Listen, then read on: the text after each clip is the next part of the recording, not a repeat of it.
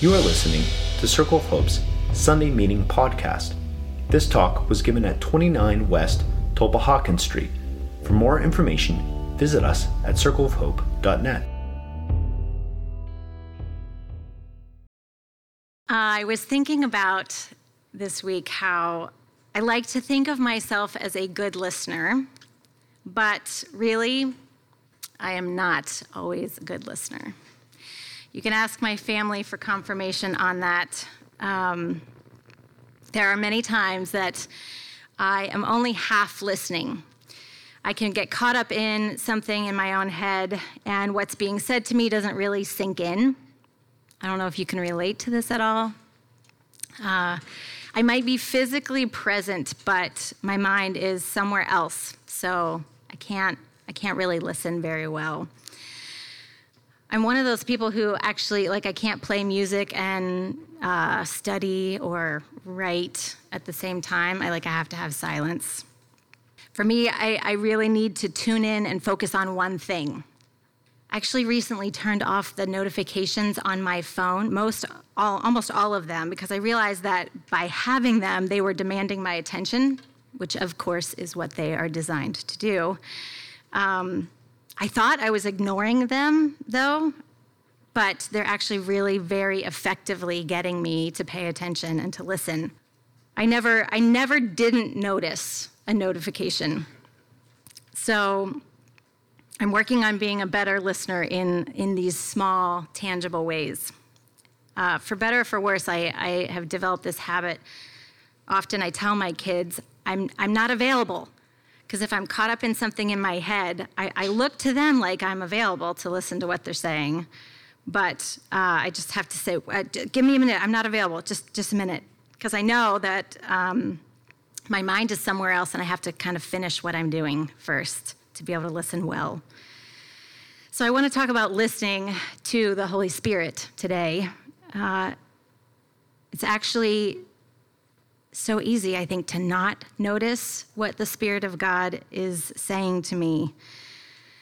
And maybe my phone has actually trained me more than I think, because I might register something like, oh yeah, that happened, but then I just go right back to whatever I was doing or thinking already and just keep moving. So since we moved to this building, we've been spending a few weeks talking about the Holy Spirit since the day of Pentecost that we celebrated together. How it is that God moves among us through the Spirit. So tonight I want to talk about how we listen to and cooperate with the Spirit. I think it takes practice. Jesus told this religious leader, Nicodemus, "The wind blows wherever it pleases. You hear its sound, but you cannot tell where it comes from or where it's going. So it is with everyone born of the Spirit."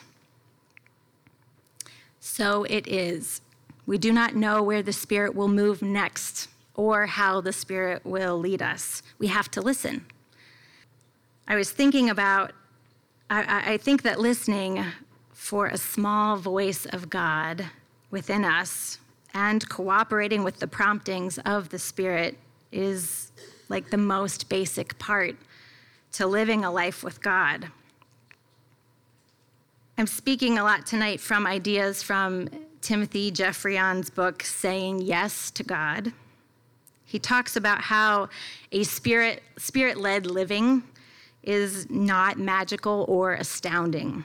Generally, it's straightforward. It's often subtle. And it's extremely practical. He says, keeping in step with the Spirit has to be learned, not because it's complicated or reserved for the highly educated or the gifted few, but because it's so natural and simple that some of us can miss the Spirit's leading while looking for something more dramatic. We can end up floundering around in our spiritual lives, looking for something that might never come because we lack confidence in the little promptings that God is giving us. So I hope we can listen to the little promptings that God is giving us even tonight throughout this meeting. You might have heard something already. So that we can practice this discipline in our life together. So let me pray for us before we go on. God, thank you that you are present to us through your Spirit, that you do speak to us in many ways. Help us cultivate our ability to listen and respond, both individually and together. We need each other as we journey together in faith. In your name we pray. Amen. So the Bible talks a lot about listening. There are hundreds of verses in the Hebrew Scriptures and the New Testament where believers are told to hear or listen. And when Jesus was baptized, God spoke, and a voice from the cloud said, "This is my son whom I have chosen. Listen to him." Jesus spoke of himself as a good shepherd whose sheep listen to his voice. And after his death and resurrection, the Holy Spirit takes his place as our guide. Often the way that the Spirit speaks is when something gets our attention, through Scripture, in nature, through others who give us a message that we might need to hear, or when we feel some kind of inner prompting to move in one direction or another. But it does take discernment. How do we know that it's from God? The Spirit's goal is to bring truth to us in ways that draw us close to God, enlighten our understanding, and actually transform us. We can test out what we're hearing and discerning because we will, over time, become more like Christ. Or as Paul put it, conform us to the likeness of God's Son. So by repeated encounters with God through Scripture and prayer and the body, each other, it changes us. The simple path for listening and cooperating is to reach out to God from our hearts and our minds and making the effort to notice and to trust that God is reaching out to us. That might be hard to trust for some of us, but the whole story of Scripture is one that tells how, throughout time and place, God has been reaching out to all of humanity. The story of God's love for us is one of inclusion and expansion, not of exclusion and withdrawal. With the coming of Christ and then the pouring out of the Holy Spirit on all believers at Pentecost, like we talked about the other week, God is no longer seen as this external resource, but as a constant internal presence that offers intimacy and real transformation. So when we listen and cooperate with the Holy Spirit, we're saying yes to God. And that happens like moment by moment and day by day. I admitted to someone this week that with the start of our family's summer schedule and the move of this congregation, I feel like my personal disciplines got all out of whack. And a number of people that I've talked to have said something similar. I think the regular discipline of reading Scripture and prayer and paying attention, it fuels our life with God, and it gives us a chance to listen and to hear. We don't have enough on our own. We will end up swimming around in our own choices and consequences, trying to sort out what's best all the time. Saying yes to God is about listening and responding in like simple, everyday acts that draw us toward God and out of our isolation and control, or the illusion of our control. Listening to the inner prompting of the Spirit and saying yes is life-giving and expansive. God will sustain us and keep calling us into our own transformation as we participate in a Spirit-led life together. So I just want to tell you one little story of a way that I experienced this inner prompting. A few weeks ago, I was reading Psalm 52 one morning. I'm not going to read it now, but I recommend it. In it, the psalmist is crying out against the one in power, who practices deceit and loves evil rather than good, falsehood rather than speaking truth. And it was really resonating with me and helping me to pray what I needed to pray. But I noticed at the beginning of the psalm, there's a little description right at the top that says, "For the director of music, a maskil of David, when Doeg the Edomite had gone to Saul and told him, 'David has gone to the house of Ahimelech.'" I had no idea what that meant. So I followed the cross-reference and I went back. It took me back to 1 Samuel. I wanted to know the origin of this psalm and where it was coming from. It's been a while since I read 1 Samuel, so I kind of got caught up in the story. It's very dramatic. And I got to the part where David fights Goliath. It stood out to me, actually, the week that we moved here. Here's this towering giant of a man. He's mocking this small servant of the king, actually, all of the king's army. And Goliath says, "Am I not a Philistine, and are you not servants of Saul?" Like he's taunting them. "Why do you come out and line up for battle? Don't you know how absurd this is?" He's saying, essentially, like, don't you know who I am? Don't you see how big I am? Don't you know how small you are? You are a servant, and I am a superpower. This is what I was writing as I was just trying to, get into the story. You are a servant, I am a superpower. You are a remnant, and I am an empire. It got me going on, what the "you are" messages that I listen to all the time. It got me thinking about what towers over me, taunting me, and my ability to act, and affecting my courage to move. So then later that week, when I was out flyering door to door, I went up and down Tulpehocken Street, across Germantown Avenue, inviting people to come to our splash party. It occurred to me how small this act seemed. Even our presence here, extending ourselves to know our neighbors and create a community of radical disciples of Jesus from across the whole region. I felt so small with my party flyers because I could see that this stark contrast, even on both sides of Germantown Avenue.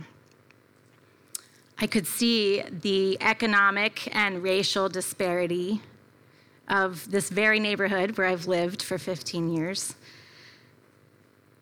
It's like there's this historic giant of systemic racism that has profoundly impacted Germantown and all of Philadelphia.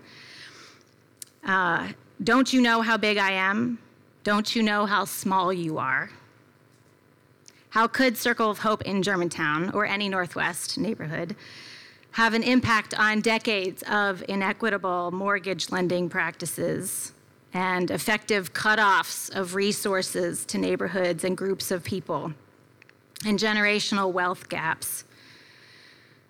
It's really easy to feel small. In the US, the sin of racism impacts everything we experience. It's a fact of life for which the dominators are accountable.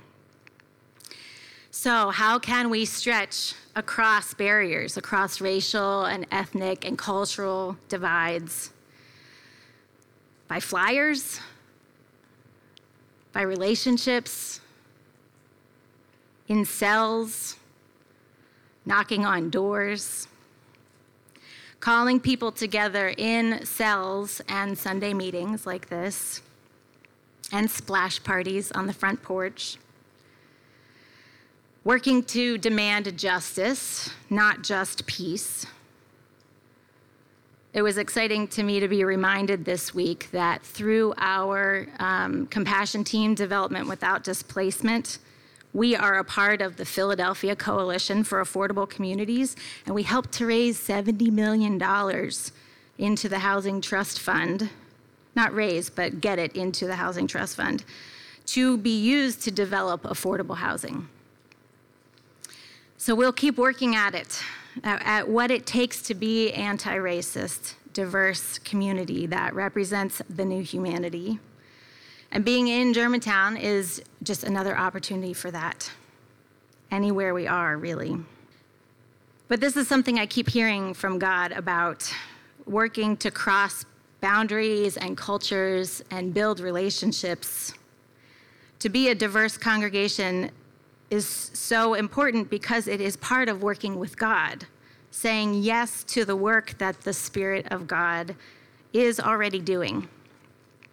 Crossing cultures, diversity is the way that God has used to grow the church all throughout Scripture. And it doesn't just happen organically. We are swimming upstream and the current is strong, as my friend said to me this week. And I agree. But it does happen in little everyday decisions of saying yes when the Spirit prompts us. Flyering, talking to my neighbor, asking for help, admitting my need, humbly learning from those around me, teaching my kids to identify privilege, being rooted in my community. There are lots of ways to cooperate with the Spirit on this. I don't expect that we will topple the giants like David did. That's not where I'm going. This is not a direct applying of the story for some principle or universal truth.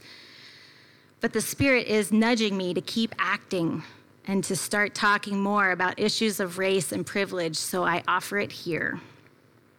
And what happened in that experience was that listening to the Spirit gave me courage to do my small thing and to trust that the Spirit is already moving and doing this work ahead of me. And I know that stuff like this happens in your lives all the time.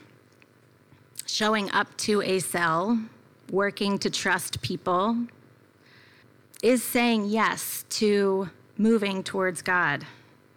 Being here in this meeting is saying yes to the Spirit of God, moving you in a direction to worship, to relate, to trust, to be part of something bigger than yourself. So I wonder, what else are you hearing from the Spirit? What nudges you? Like, what moves you? In a moment, we're going to talk back. There's room to talk back about that if you want to. I think that sometimes finding words for what God might be saying can help us move something in us or in someone else who is listening. So let me pray for us before we do that. God, give us the courage to listen, to keep listening to you and to one another. And help us to act, knowing that we're not alone, but that you are reconciling the whole world to yourself, and we get to participate in that as your body. Help us to do that work in little day-to-day moments with one another, in our households, with our neighbors. In Jesus' name, amen. Thanks for listening to Circle of Hope's Sunday Meeting Podcast. If you want to talk about it or get connected to a cell, you can find one under our Connect dropdown at circleofhope.net.